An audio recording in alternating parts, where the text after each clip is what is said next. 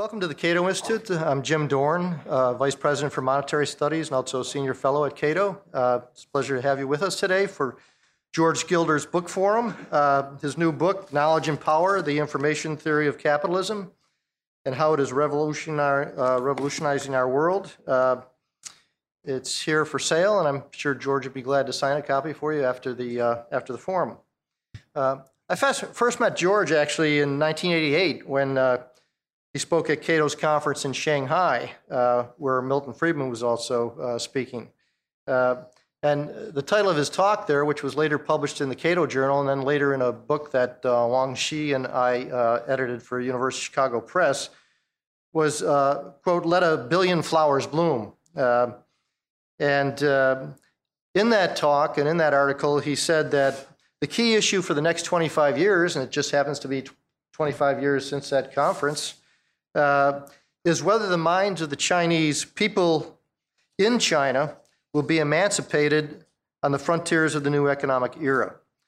And the key for George was that you must allow individuals, quote, the freedom to pursue opportunity.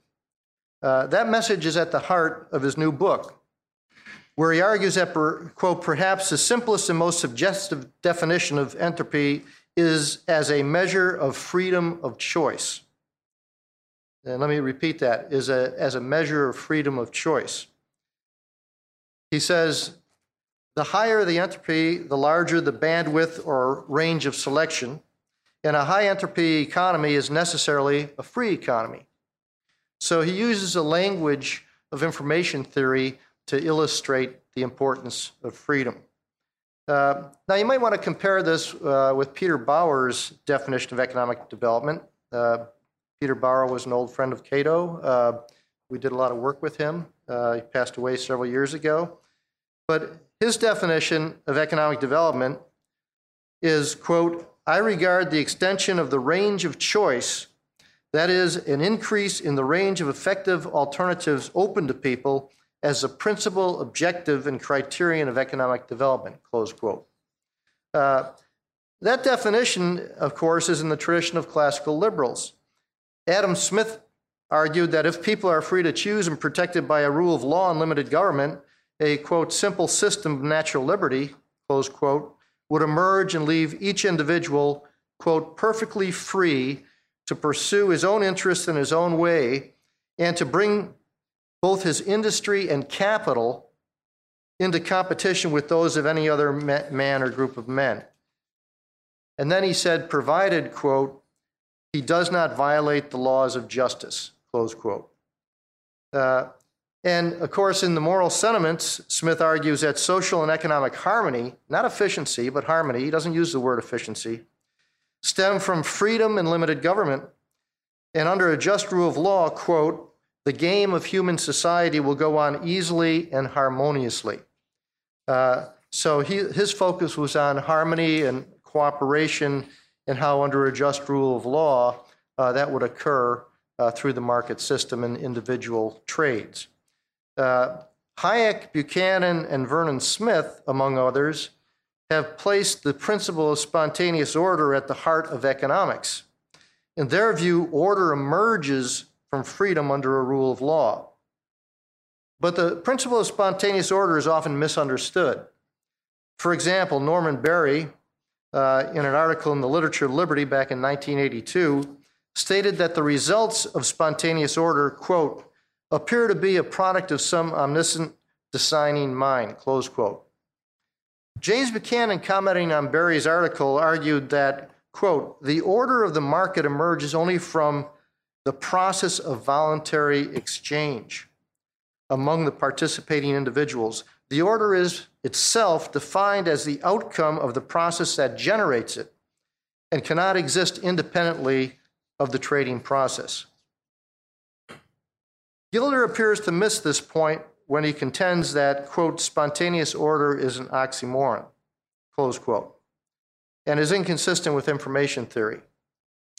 In How China Became Capitalist, Ronald Coase and Ning Wang argue that what China needs is, quote, a free market for ideas. They go on to say that harmony arises, not efficiency, but harmony arises only as a result of interactions of different voices through a market for ideas. I think George would agree with that. George Gilder is the author of 15 books, including his most recent one, Knowledge and Power, which was honored as a Libertarian Book of the Year by Freedom Fest. And also, of course, you go back to, I think it was his first book, Wealth and Poverty, in 1981, which also came out just recently in a new edition in 2012. Another book that's been highly rated is Microcosm, ranked among the top 2 technology books by Wired. He's a frequent contributor to Forbes and the Wall Street Journal. He's worked as a venture capitalist specializing in U.S. technology companies. He's a former owner and publisher of the American Spectator and wrote and edited the Gilder Technology Report. He serves on the boards of directors of several private and public companies, and he's the founder and fellow of the Discovery Institute. It's a pleasure to welcome George Gilder.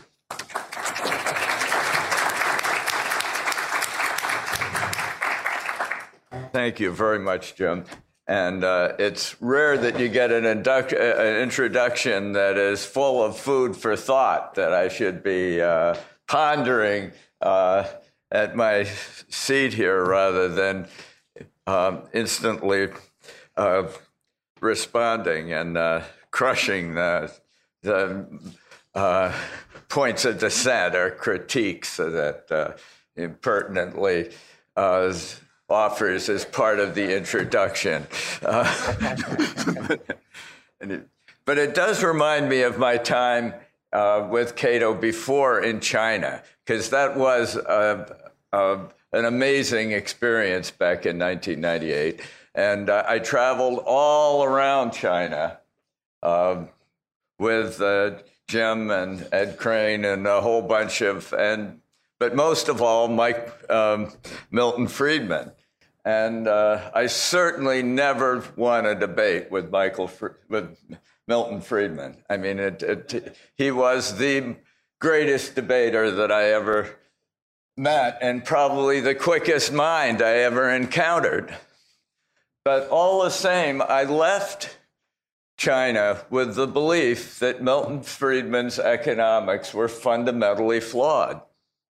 And Milton was obviously a great man and shaped all our views. But going to China, I think he suffered from a predicament that has afflicted quite a few great minds over the years, and that is the crippling impact of a Nobel Prize. The stultifying effects of a Nobel Prize, because Milton Friedman's key message, which he transmitted in China, as I think Jim will attest, was that the Chinese communists needed to understand that the imperative of controlling their money supply. And it seemed to me pretty astonishing that Milton Friedman would go to China to tell communists to control something more, even if it were the money supply. And so I thought there was something wrong there, but there also is there water? Also, I had been skeptical of Friedman's view on taxes and spending, and there was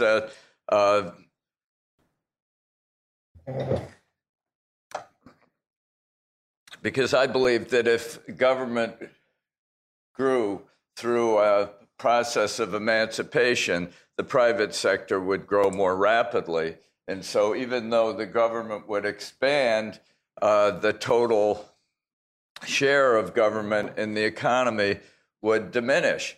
And I noticed today that total government command of the Chinese economy, at least in terms of ownership, has dropped from government spending as a share of Chinese GDP is now down to 17%, which is drastically below the share of government in the United States. And thus, I believe that China is a great vindication of supply-side economics, of the effect of emancipating the private sector so it grows more rapidly than government, even as government does grow.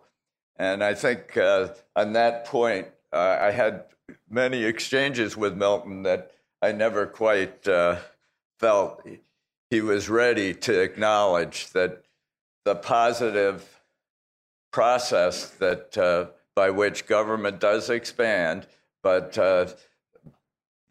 by creating structures and supports that actually unleash a more rapid growth of the private sector. Any case, at that point, I was preoccupied with a quote that I'd encountered from Albert Hirschman of Princeton.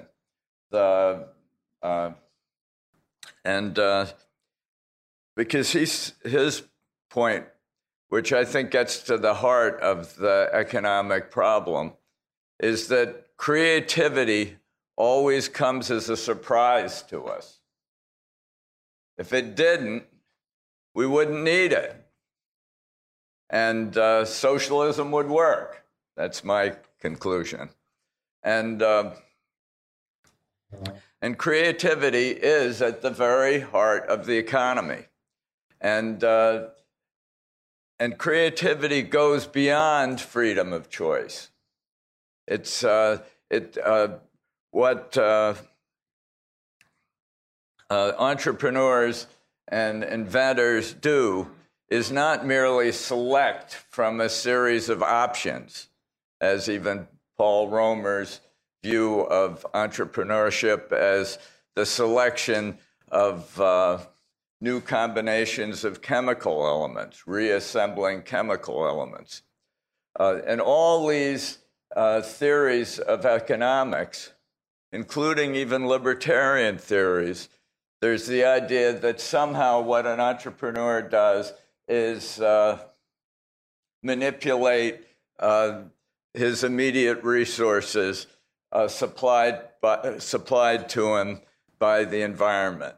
I find that this error arises frequently in telecom policy. I mean, all around here in Washington, we hear about the electromagnetic spectrum as being a great natural resource and as being like beachfront property. They don't make it anymore. It's the electromagnetic spectrum is somehow regarded as a great natural resource that government has some claim upon, or that government can actually preserve or protect, or that and it's really the foundation for most of what the FCC does. And yet, in no significant sense is the electromagnetic spectrum a natural resource or resemble beachfront property. It's a physical concept that reflects physical law, but as a technology and as a business and as a service, it is entirely created by human ingenuity and creativity. From the invention of the maser and the laser and microwave oscillators and phased array antennas and photodetectors and the whole array of creativity that makes possible what we call as the electromagnetic spectrum is a manifestation not of choices in an environment, but of innate human creativity, and which always comes as a surprise to us. Now, from the foundation of economics, including Adam Smith, who was mimicking the great system of the world of Isaac Newton, economists have focused on a kind of physics envy. They've wanted to produce a science that is predictable and intrinsically deterministic. The mathematics that they use is a determinist mathematics. And the image of the human being that is at the core of these models of the economy, almost all models of the economy, is as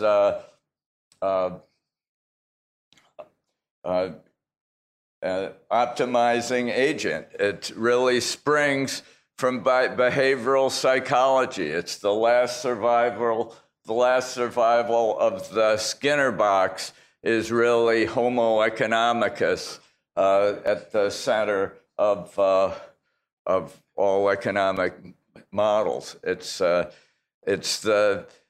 economic man as a function of his environment, and this model actually we adopted pretty fully in supply side economics. So there would,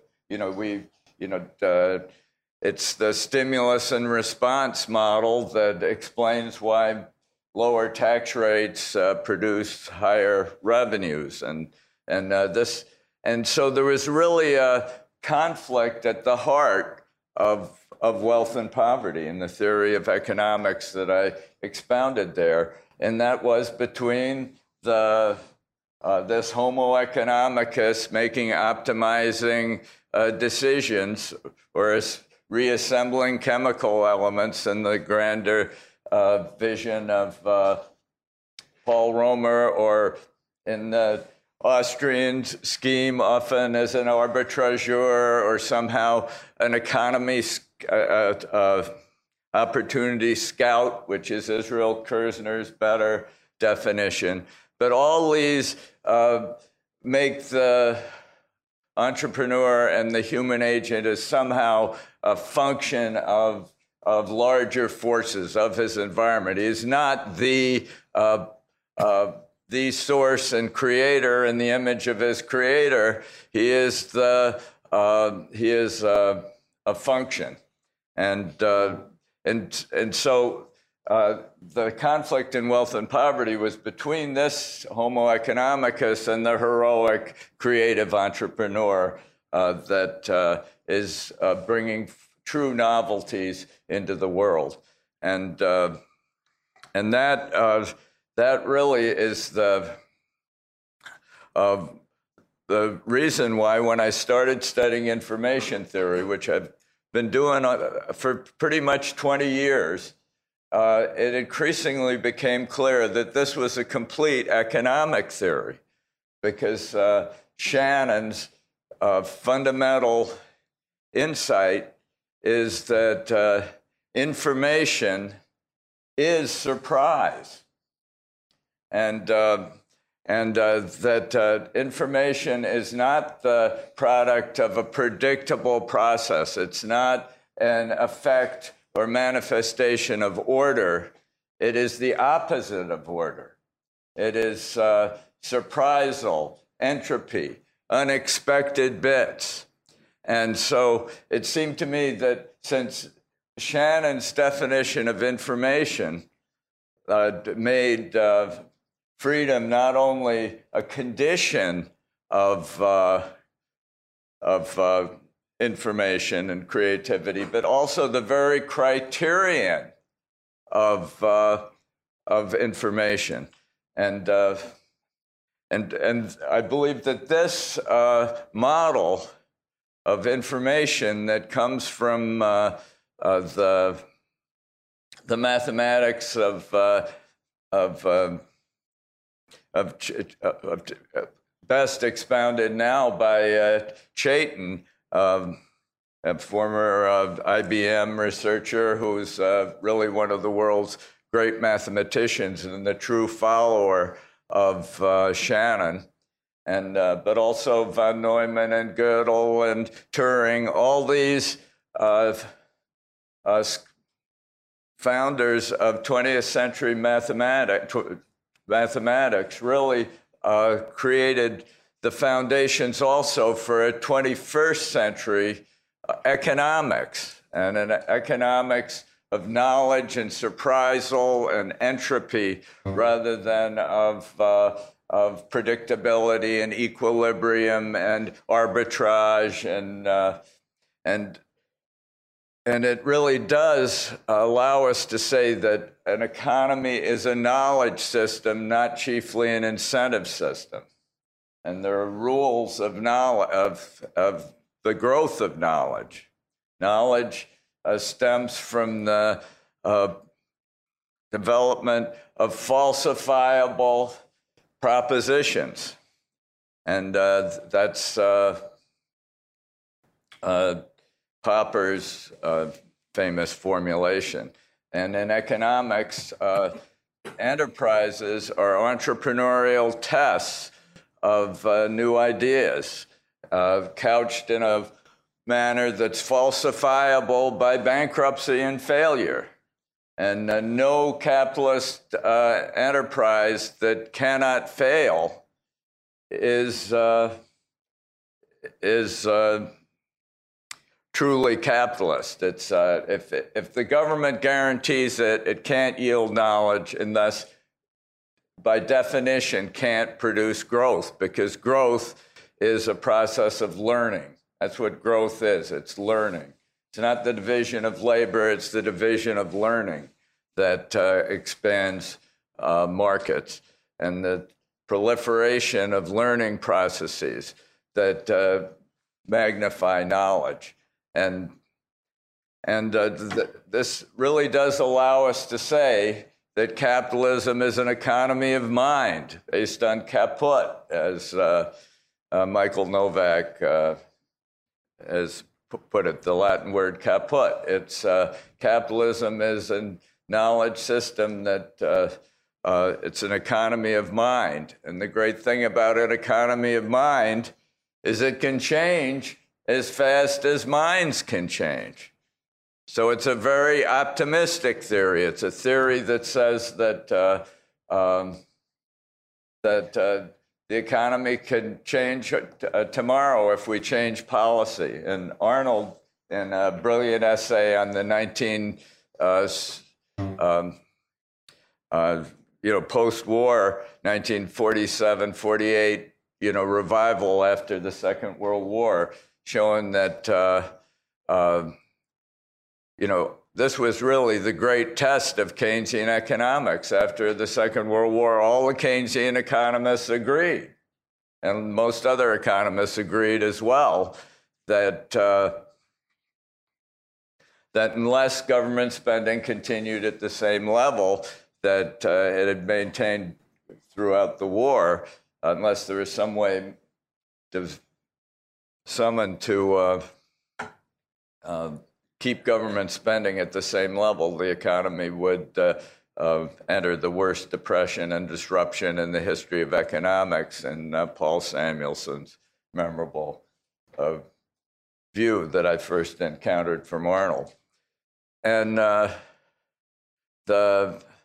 instead we had the 61% drop in government spending in 2 or 3 years. We had 1 million government workers laid off, 150,000 regulators fired. We had a whole array of government controls removed by this troglodytic Republican Congress in 1946 that the people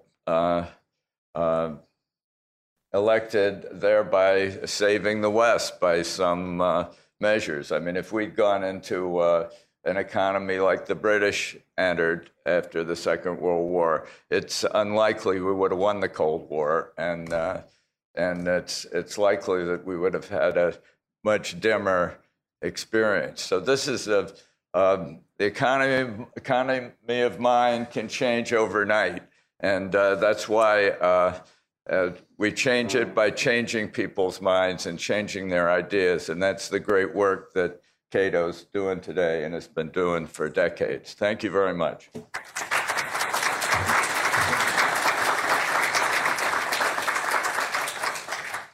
Thanks very much, George. In defense of Milton Friedman, not his monetary policy, Cato likes competitive free markets, including in money. We've been very critical of the Fed. Friedman, in fact, later on in his life, would like to abolish the Fed, and he actually was in favor of going towards more competitive currencies, but that's another story.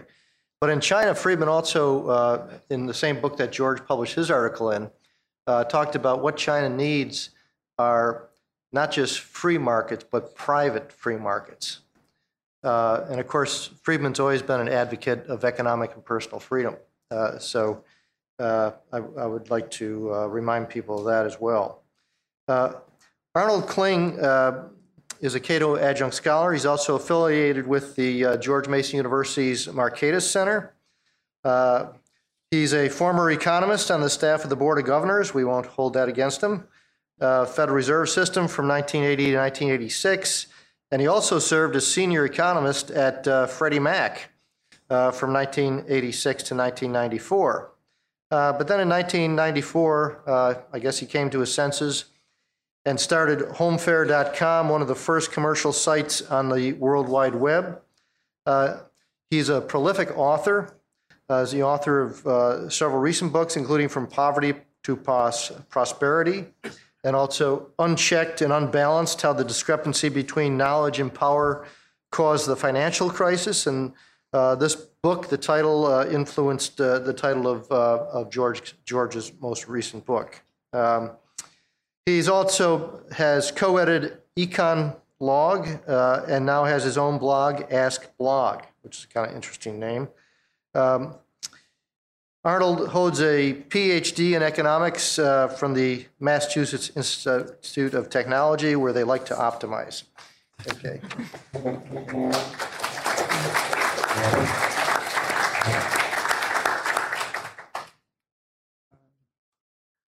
Okay, thank you very much. It's really an honor to be here sharing a stage with George Gilder, and I'd like to try to do two things in my remarks. One is to acknowledge my debt to you, both sort of intellectually and kind of career-wise, and then to needle you about your deviations from the party line.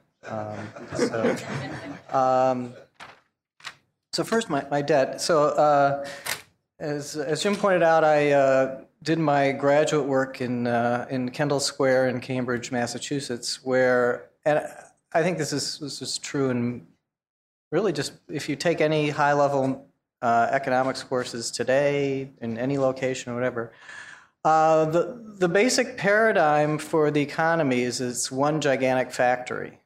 So the one, as a graduate student, you just copy down equations from the board. That's what you do. And the equation that's in every course, micro, macro, whatever, is y equals f of KL, the production function. And that depicts the economy as a factory. You can think of output Y as razor blades, refrigerators, cars, whatever stuff. And it is produced by capital and labor, capital being things like blast furnaces, lathes, motors of all kinds, things, heavy equipment in the factory. And then labor being physical labor, men who are shaping, fastening, coating, and finishing stuff as it comes along the assembly line. I actually did that for a couple of summers in a factory. So that's the picture of the economy as a giant factory. What George's latest book would say is that's not a good description of the economy. A factory, a good factory, ideally, is a low information system. I mean, the whole point of things like statistical process control, TQM, Six Sigma, all these buzzwords, is to reduce variation, noise, have no surprises when something comes off the end of an assembly line. So that's a good factory. It's a terrible economy. What you want is an economy with a lot of news so that it can grow. So right away, we can see that that the information theory versus the factory model gives you a different picture of what's a good economy. So anyway, but I knew none of that, obviously, coming out of grad school, and where what hit me, the first kind of thing to hit me was in 1989 reading Microcosm. That's when Microcosm came out. That's George Gilder's book on the microchip. And there, it's not a y equals f of KL world at all. It's what I remember from it is the microchip consisting of like sand etched with human ingenuity. That's kind of all it is. And I also took to heart the catchphrase of that book, which is "Listen to the technology." So in the fall, in like the winter of 1993, I got just a very brief, literally 2-minute glimpse of the first graphical web browser, and it struck me, wow, this is a big deal. And a few months later, I quit my job at Freddie Mac, drove a couple miles down the road to one of the first web hosting services, sat next to one of the partners and who showed me how to code up a website, and then, within a couple hours, faster than you can say healthcare.gov, I had a commercial web business going. And there were probably about 20 profit-seeking web businesses at that time. One reason why there were so few is that most people hadn't heard of the internet at that point. And the other reason was that everyone who heard of the internet knew, quote unquote, that there wasn't enough bandwidth to support businesses on the World Wide Web. Because if you're going to have a business, you need households. If you're going to try to create advertising for households, households have to be able to access it. And households could not access the web at the time because there wasn't enough bandwidth. But I knew that, well, if you're starting out on the curve, sometimes you have to start early on the learning curve that Microcosm talked about. And then coincidentally, around that time, late 1993, 1994, all of the sort of niche magazines that talked about the internet, things like Wired and Forbes ASAP, were just covered with George Gilder, who at that time was the prophet of bandwidth abundance. So don't worry about the fact that bandwidth isn't here. It's going to be abundant. Treat it as if it's going to be abundant. So I kind of stuck with that. And a few years later, indeed, the bandwidth was there, the people were there, and by that time I had some business partners who were very good. And venture capitalists were unfortunately throwing money at our competitors, and that's a scary thing to see, $5 and $10 million being thrown at competitors. But as one of my business partners put it, well, these guys are just going to have to pay tuition. The point being that they were just starting out on the learning curve, and they were going to spend a lot of those $5 million and $10 million seed money making the mistakes that we'd already made. So we figured, hey, if they're willing to, if a company that's just starting out on the learning curve is worth 5 or 10 million, maybe ours is worth even more, and that proved to be correct.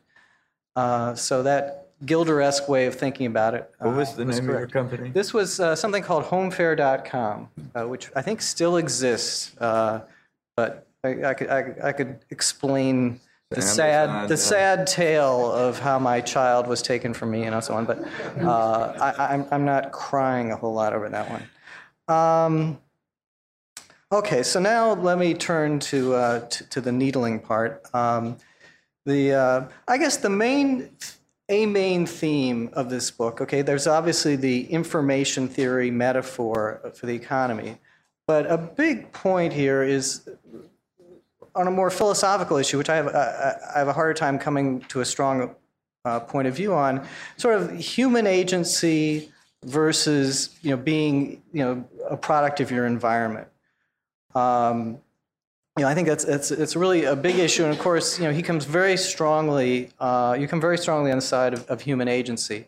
So, if I could just set this up with extreme caricatures. So, the view that you don't like, I would caricature as the model of human beings are just little balls spinning around the roulette wheel of life, and then eventually slots open up as the roulette wheel evolves, and we kind of fall in.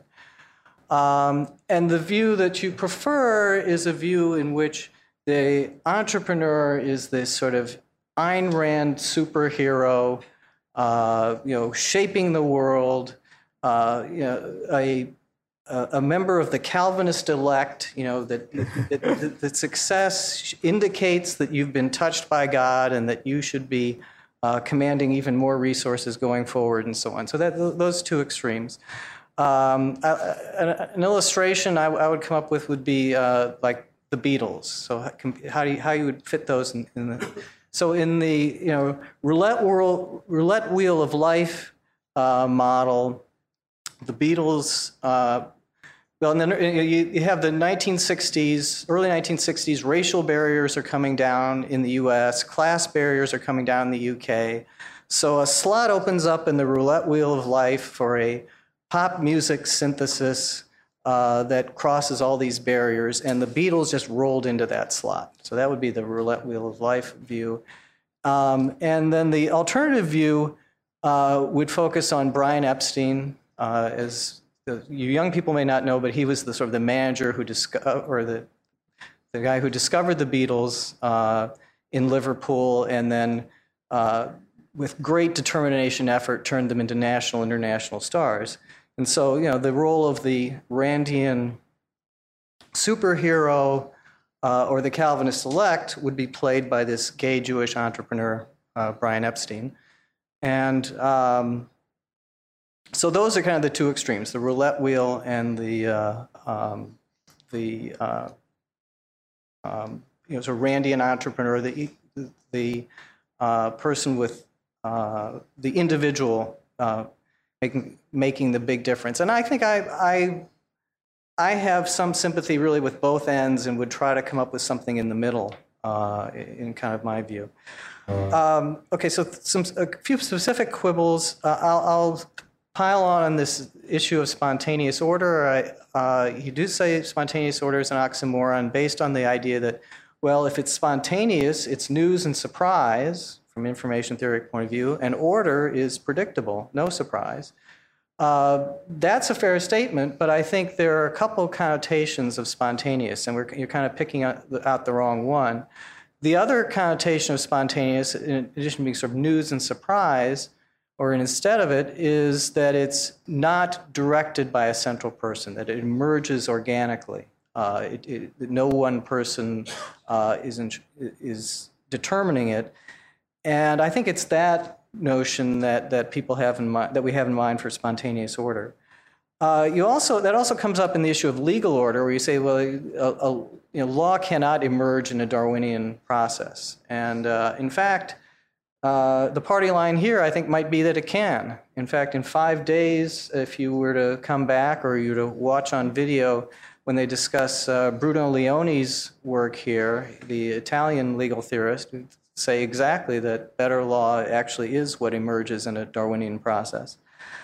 Then you also you talk about financial markets, and you make a point that I strongly agree with, which is that the idea that you can have transparent financial institutions is inconsistent with what the information theory view of what financial institutions do. That is, they take very high information projects and fund them with liabilities that are low information, very predictable for the consumer, for the bank depositor.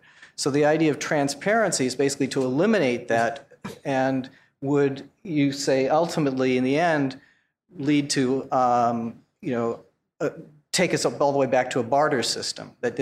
And that's a very strong point. And of course, everyone after the financial crisis tried to sound wise by saying we need more transparency. And the Financial Crisis Inquiry Commission blamed the crisis in part on a lack of transparency.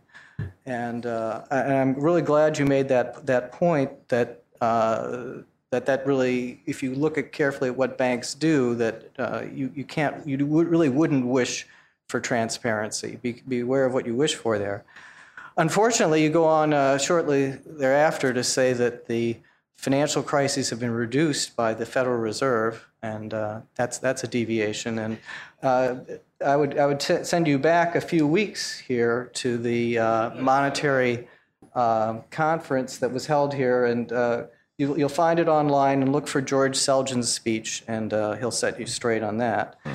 What did I say? I don't know what. You said that the Fed has reduced financial crises, the propensity for financial crises.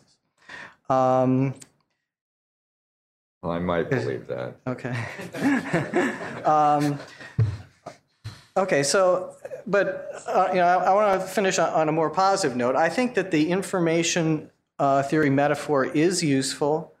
I think it is important to get out of the straitjacket of thinking of the economy as one big factory. And it's just amazing to me that the economics profession is just stuck where it was really in 1970.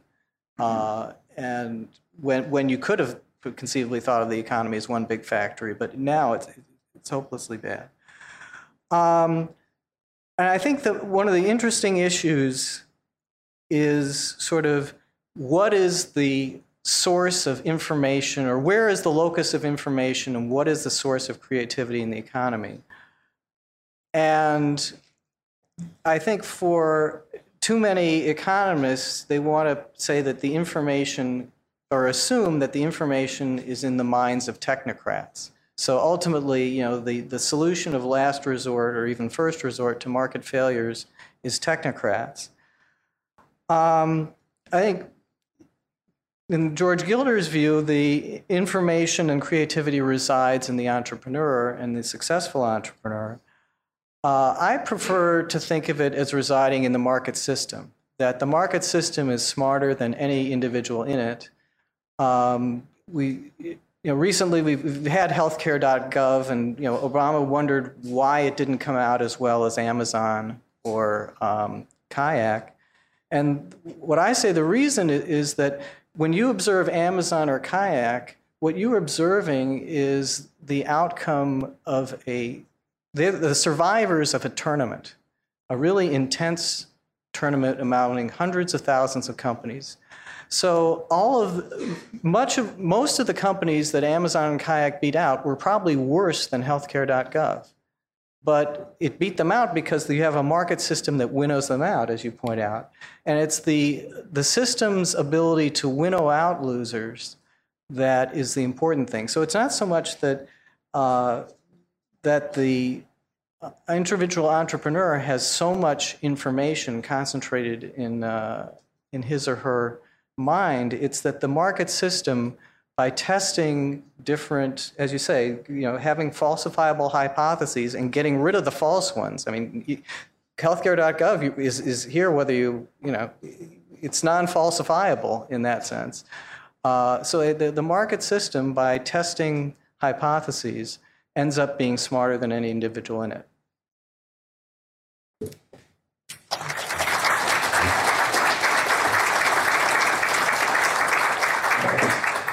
Thank you, Arnold. Very thoughtful comments. And I certainly agree that the information metaphor is an extremely useful way to look at things. I don't know whether George has ever read Jim Buchanan's essay, What Should Economists Do?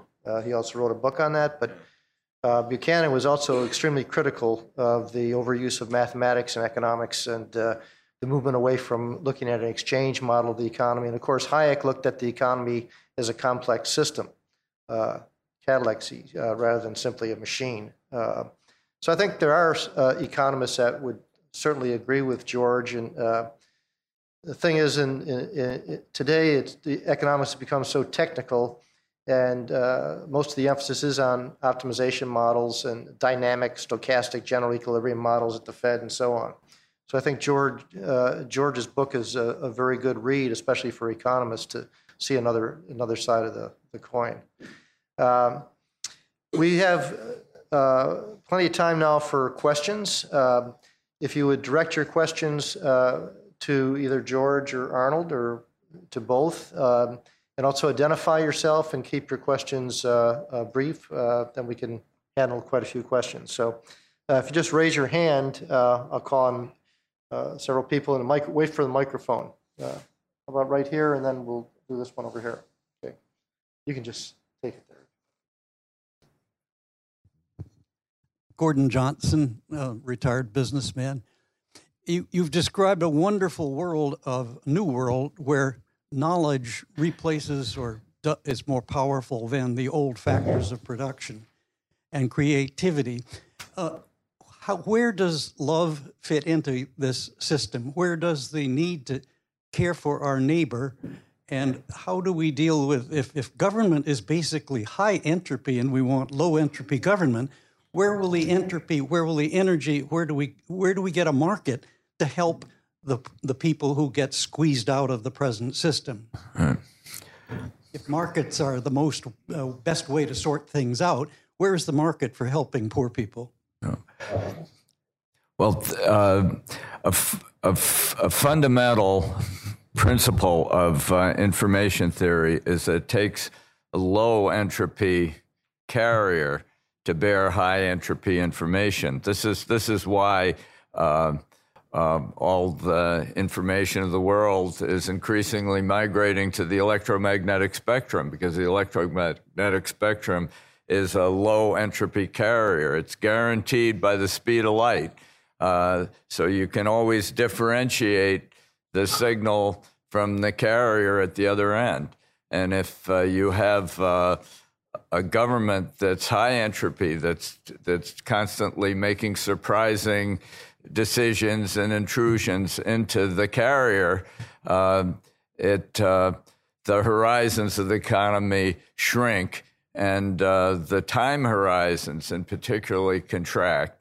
And so you get an economy that I think we have today and have had for some time, dominated by hypertrophy of finance and arbitrage and short-term trading of the sort that epitomizes Wall Street today, where they're the biggest customer for the supercomputer industry, trying to gain nanosecond advantages in trading speed. And it's just preposterous to think that this actually is improving liquidity and helping the economy. We really have reached kind of. So a part of the low entropy carrier is family. I mean, family is a crucial way that the short-term motivations of deracinated individuals gets projected into the future. And as I always wrote in my books before Wealth and Poverty, the man's tie to the future largely passes through the womb of a woman. And this is really one of the low entropy carriers that extends human life into the future and provides a fabric of community in which all people find love and support. And so that's really the fundamental model. And I think that subject to all the key test of efficiency, and if a welfare system destroys families, it destroys welfare. And so it's absolutely obvious that the current welfare state is a monster. I have make the unpopular observation that the welfare state has had a worse impact on the black family than slavery did. It's a terrible construct, and it needs very radical reforms, and it has zero compassion in it. If you actually encounter, I spent a year writing a book called Visible Man, where I've lived in the welfare culture for that period, and really it's a welfare trap, and it destroys men. And because it destroys the connections of men with their children, which is the key to the. Well, I better. Jeff, we had another. How about these two? Take those. My name is Jim DeLong. Arnold, it seems to me there's a fit between George's work on knowledge and the economy and your work on patterns of sustainable specialization and trade. Am I right? And I'd sort of like to hear you talk about that. I feel like the last question asked George to summarize about 3 of his books, and this question asked me to summarize about 20 blog posts, and I think I'm just going to take a pass. We can talk about it later. These are recent blogs, or They're stretched over a year or two, so I'll have to. Well, I'll try to. Because I don't think so well on my feet necessarily, I'll try to write something down in response to that question. Yeah. Yeah. How about-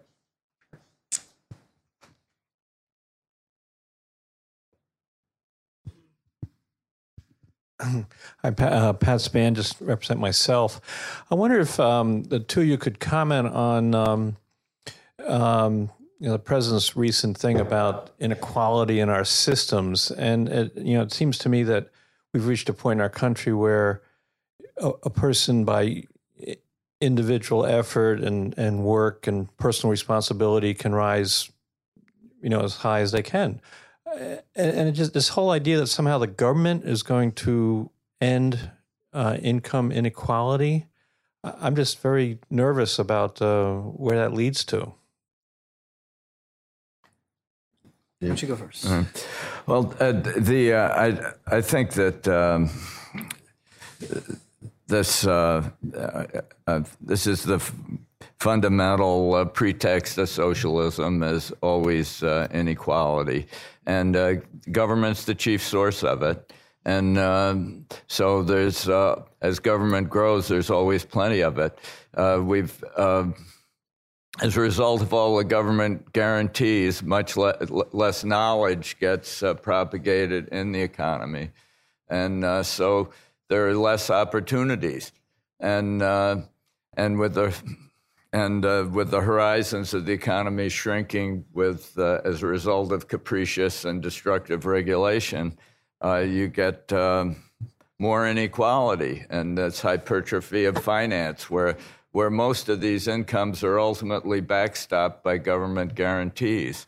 And so they aren't capitalist incomes. They're tolls and rents, and they do produce actually destructive inequality. But the remedies are completely delusional. On the remedy of reducing inequality by expanding government just spreads poverty. Just to say what he said, and just quantitatively, I think the percentage of people in regulated occupations has gone up by tenfold since the Second World War, and a lot of inequalities do come from that, and I don't see how things like raising the minimum wage is going to by pulling up the ladder. I don't see how that helps reduce inequality. But unfortunately, that's the sort of narrative. My latest ebook suggests that progressives think naturally in terms of an oppressor-oppressed narrative, and that narrative is what I think. If you believe that poor people are oppressed and rich people are oppressors, then that takes you invariably in the policy direction they're going to go. And I don't know how to get them off of that metaphor, because I think it's pretty deeply embedded in how they view the world. One of the things that's happening is that the big are getting bigger. In the last several years, last decade, the number of IPOs, initial public offerings, where you launch major new rivals to the established firms, has plummeted. So you get, in the past, when I started doing angel and venture capital, you had 6 IPOs for every merger and acquisition event. So the amount of of rivalry was constantly expanding in the economy, and new sources of knowledge and experiment were increasingly multiplying. Well, now there are 20 mergers and acquisitions for every IPO. And just a complete reversal. The IPO is being extinguished, and big companies are buying. All the investments I make. I've just come from a conference of them, and most of them are aimed to sell out to Google or Amazon or Apple or Intel or whatever, and thus they. All these companies are buying their competitors, and when they buy them, usually they don't flourish. So this is a really Sarbanes-Oxley, Dodd-Frank, and all these just steady expansion of regulation and insider trading rules and fair disclosure rules. I always say that the government's idea is you can't invest in anything you understand, anything you know about, and the perfect investment is ours. Invest in our state lotteries where no one knows more than you do. It's all a knowledge-free model of economics, and it's guaranteed to spread poverty and misery. Let's see. We go over on this side. I would take the gentleman in the first row and then back 5 rows or so. Brian Cahan, MIT, and Computer and Communications Industry Association. The patent system. We've got a big floor debate going on over patent reform today. Yeah. Nothing has been said about the patent system. How does this fit in? We have 2 million patents that are active today. That translates into 40 million patent claims. Is this a hybrid system where you have a government side that purports to be a low entropy system, or purports to be a high entropy system, but is in fact a low entropy system? It is supposed to be our central mechanism for eliciting new knowledge and for transferring knowledge. How does it really stack up? Yeah. Well, you're absolutely right, and you're right on target, and don't relent. I mean, our current patent system is really reducing knowledge these days. I mean, they're promiscuous in awarding patents that are not non-obvious. They're obvious. They aren't reduced to practice. They don't fit the criteria for innovation that the patent system was designed to foster. They're incremental advances within businesses that are what entrepreneurs do. I mean, the idea of the business process patent just is such, it's just totally laughable extension by lawyers of the domains of patent law. I mean, business processes is what businesses do to compete. And the idea that you get a 17-year monopoly because you invent the one-click button for it's really an absurdity, and it shouldn't be. You laugh at people who say that the current proliferation of patents actually advances knowledge and opportunity and incentivizes real invention. It's much. They're patents, which means that it lies open, and they're latent. And most of the knowledge in this society comes in latents, which means it lies hidden. And Arnold, do you want to? No, that's fine. I think Cato should do more on patents. Well, we need to raise some money to hire some people to do that. So. I'm George Harris. I'm a retiree from Los Angeles, and your remarks about Milton Friedman telling the Chinese to manage their currency reminded me of Bitcoin, and I'm still trying to get my mind on around how that's going to fit into the information economy. I don't know. Could you comment? It's it's a stunt. It's been taken over by the gamblers, and it's it's an experiment. Let's see what happens to it. Right now, people are just the fast traders are seeing it as an opportunity to trade. Yeah. I would just add, if the virtue of money, and I think George Gilder points out, is to be a sort of low entropy carrier, Bitcoin's not satisfying that. Good point. Yeah, I think this gentleman here.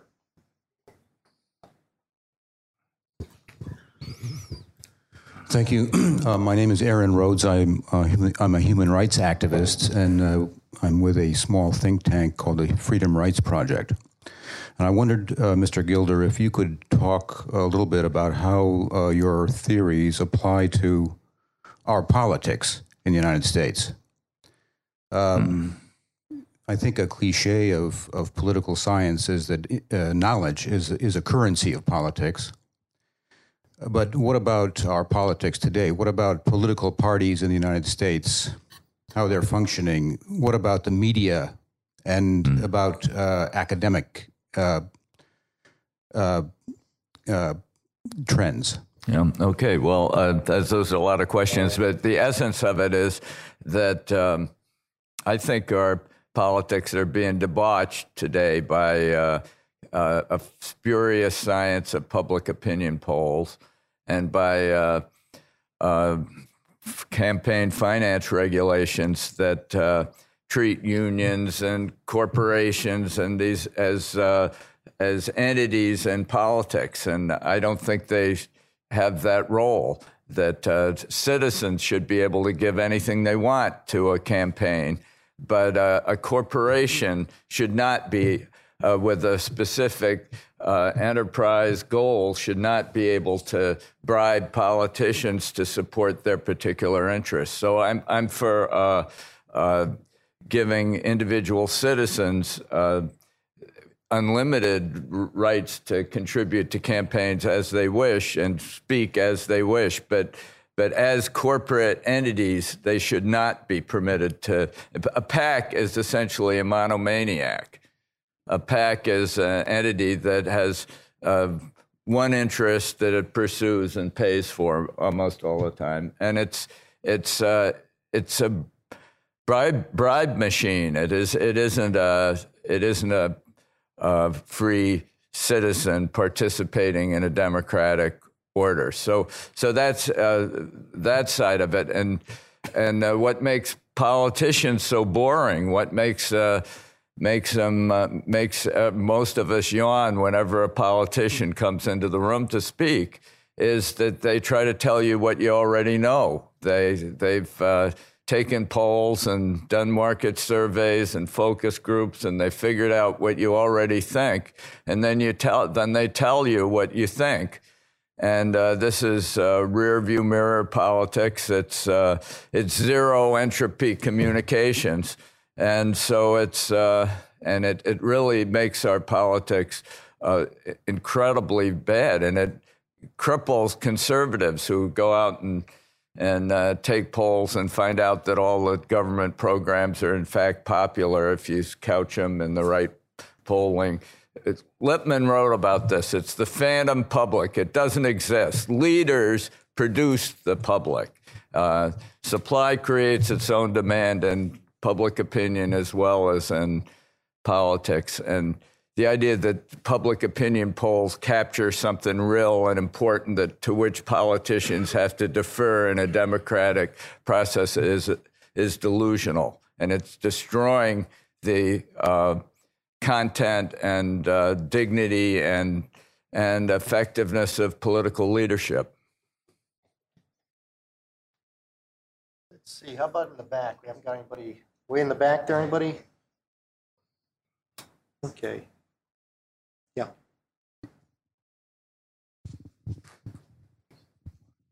Thank you very much. Bob Shadler, American Foreign Policy Council. I would like you to address how competition and cooperation fit your two models. It seems to me standard economics, including free market economics, looks to competition as a source, and then prices become the source of incentives. Almost every textbook takes pains to exclude the family in whatever economics is about. Some economists, Becker and so forth, have tried to penetrate that. But fundamentally, and taking off on Gordon's comment on love, a family is not based fundamentally on things that an economics textbook addresses. And it seems socialism is an effort to create kind of a family approach, but with top-down coercion.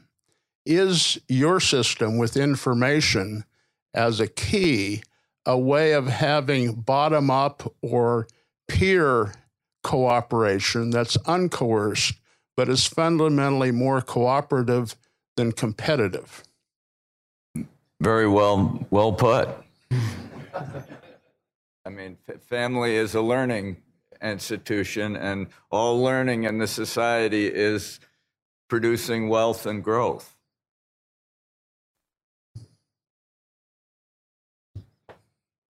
Let's see. Okay, how about right here?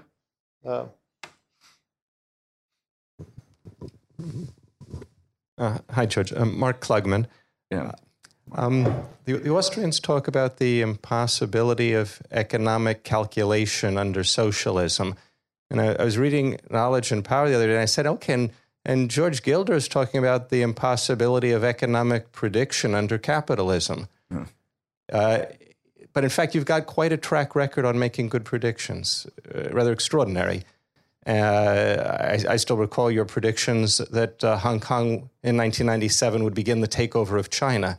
That worked out quite well. Arnold I said that in 1988 during the trip. That was Arnold mentioned. Everybody was saying all the terrible things that were going to happen when Hong Kong got took over by China, and I think it was a press conference. I can't remember, but they asked me whether what would happen in 1997. I said that's when Hong Kong will begin taking over China, And quite extraordinary. And Arnold mentioned your predictions about telecosm and bandwidth. And my question is, your latest insights around the information theory of capitalism, does it lend itself to any predictions you'd care to offer? Oh.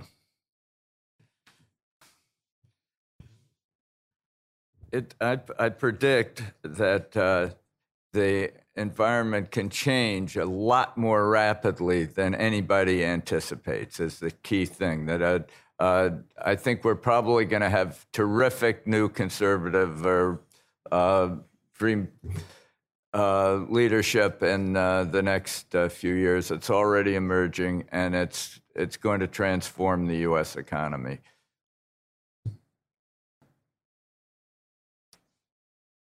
Yeah, we have time for several more questions. So, about over here, and then here. Yes, Michael Enders. I'd like to hear you speak about your views on antitrust in the economy. I think the constant pursuit of monopolies and oligopolies is just by the time that antitrust actually mobilizes against a particular offense, it's obsolete.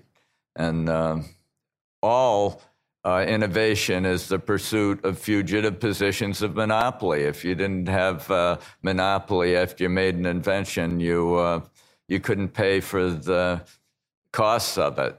And monopoly is good, and the more of them, the better. Yeah, I think you had a question? Yeah. The woman back here in the... to you. You can't see me in the lights. Okay. I'm Tony Carroll. I'm an investor with the Hong Kong Investment Fund, and I'd like to point out that actually Hong Kong was originally founded by Shanghai families who fled China, and built Hong Kong, and they just reassumed what was their earlier role in being the governing families of China. So, I mean, it was really a reversion back to what was the status quo ante before 1949. And so you were just right. You were just a little delayed in the observation, perhaps. I'd love to see a panel with you and Bill Easterly to talk a little bit about your prescriptions, perhaps a strong word, but your observations on if you were a poor developing country, say Rwanda, and you only had a certain amount of tools to deploy in trying to build your economy, where would you put your chips? Would it be like they did, investing in technology, human resources, enabling environment, or would you do other things and invest in physical infrastructure, invest in agriculture? I don't know, but I'm sort of, Bill comes out often with many of the same conclusions or observations that you come up with, that planning never works, that you try to focus on the enabling environment and then people will make the right choices. And then we'll be all better off for that. Easterling is in your book, right? Yeah. He did a good interview, as I recall. And, yeah. It's in. We're doing a commercial for the book where the publisher changed its title between the hardcover and the paperback to try to fool you into buying it twice. It was originally called From Poverty to Prosperity, and now I think it's called something like Hidden Wealth. I read it as what wealth? As Hidden Wealth. Hidden Wealth. I mean, it's a terrific book where Arnold both has a great essay and he interviews with Schultz. Nick Schultz, yeah. Nick Schultz, a whole bunch of great economists who make really interesting observations. I think you're right. There'd probably be a consistency there that, if you focus on the idea of government should be a low entropy carrier, then you focus on, creating law, maybe some, basic infrastructure, sewage, whatever you need to, whatever can help, reduce malaria, green swamps or whatever. But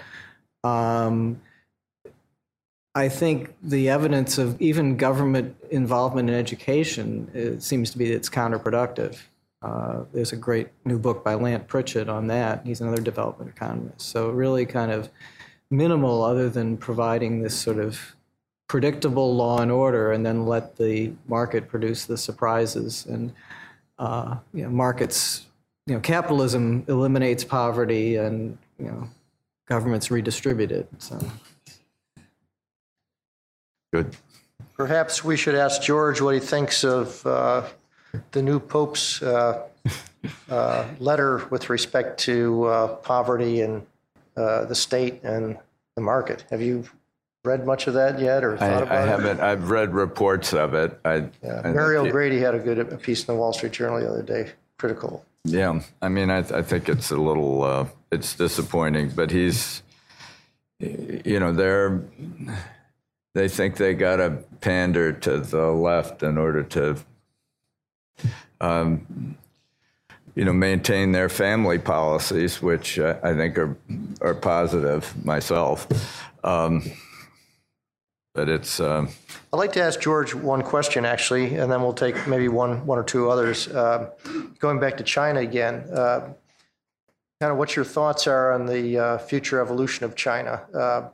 You correctly stated that China's progress has been due to the emergence of a non-state sector rather than simple privatization of state-owned enterprises, and that's been very successful. But from the Kosian standpoint, and I think he's right, they need a free market for ideas, and it doesn't seem like China can become a global financial capital unless they have a free flow of information. And I wonder what probability you put on that emerging over the next decade or so.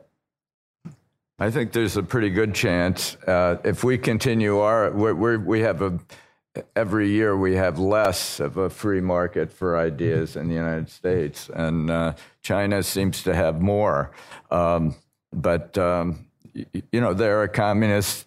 They have this communist apparatus that they give control of all the kind of stagnant parts of the society, rendering them more stagnant and thus smaller in the future. Well, in this case, monopoly is not a good thing. Monopoly over information. Yeah. Let's see. Why don't we take 2 more questions and then we'll head off for lunch? How about this lady right here in the 4th row?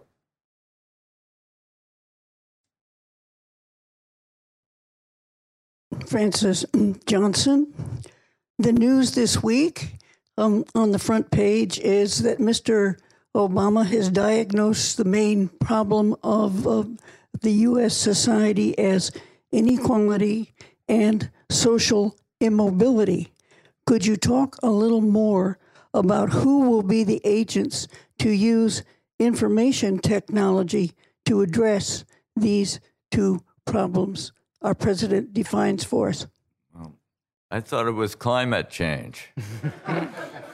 Get with it. It's a new problem. I mean, okay. Well, I think the inequality and lack of opportunity is due to climate change, isn't it? I thought it was.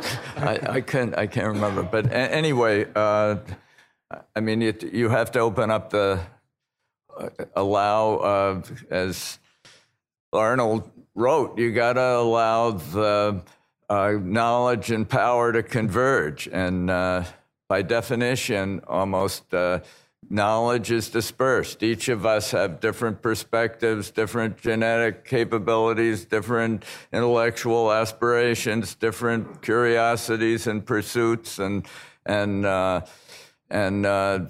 knowledge is dispersed, and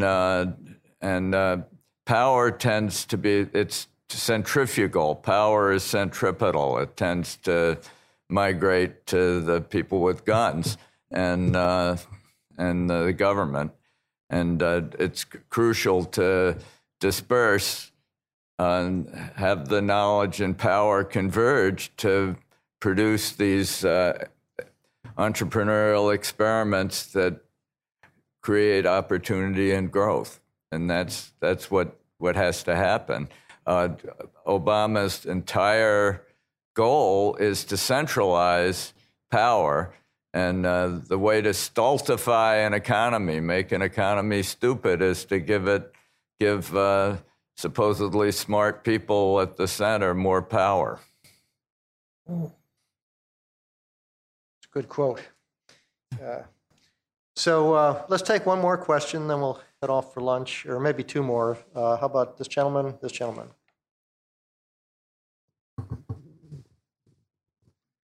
Thank you. Mike Leahy with Exos and a recovering attorney. With what? An entity called Exos does privacy software and exchange software. I'm very taken with your last answer and with Arnold talking about markets and how they operate. And the question I'm left with in listening to all this today is that in this tension between the heroic individual, who's the entrepreneur, and a market, how are you actually defining a market? Because there seems to be a tension that most markets are, as we've said, the actions of millions or billions of individuals acting independently, where we seem to ascribe a separate life to the market as if it by itself somehow acts. And I lean more toward Mr. Gilder's position that the market is merely a compilation of actions by individuals. So I'm interested in how you I don't really, I think it's a mistake to kind of reify the market, to make the market a thing that is, and I think this was Adam Smith's great error. The division of labor is an effect of the expansion of the market. The division of labor, which I really mean learning, the expansion of learning and creativity and knowledge expands the market. That's what is the market. And you can't have a market without entrepreneurs. And so without products to transact. And so I don't really like the free market focus. That is, I like the free focus, but I don't like the focus on the market as if it's a structure. You do need a low entropy carrier. You do need the rule of law, the private property rights, stable money, family, all these low entropy carriers to bear the flow of innovation and creativity that ultimately leads the human race into the future. Another way to say is you need a system. You need a system for testing innovations, and we use if you think of the market in those terms, then I think it sort of flows with that theory. If you think of it as something that's static and a structure, then it doesn't flow with that theory. Okay, I think we had this gentleman. That'll be the last question then. Mr. Gilder, just briefly, what is your perspective on immigration? I'm generally for immigration. I think it's going the other way these days. But I'm also for requirement to learn English. Right now we are. I have a terrific company in LA called Otoy that wanted to, and it had a team of 15 wonderful engineers from New Zealand who devoutly wanted to come to the United States, but they were regarded to pose a dire threat to employment in Los Angeles, and thus we now have a company in New Zealand, and that's what's happening increasingly. That we shouldn't imagine that what the U.S. offers is some ethnic pattern or some endowment of existing people.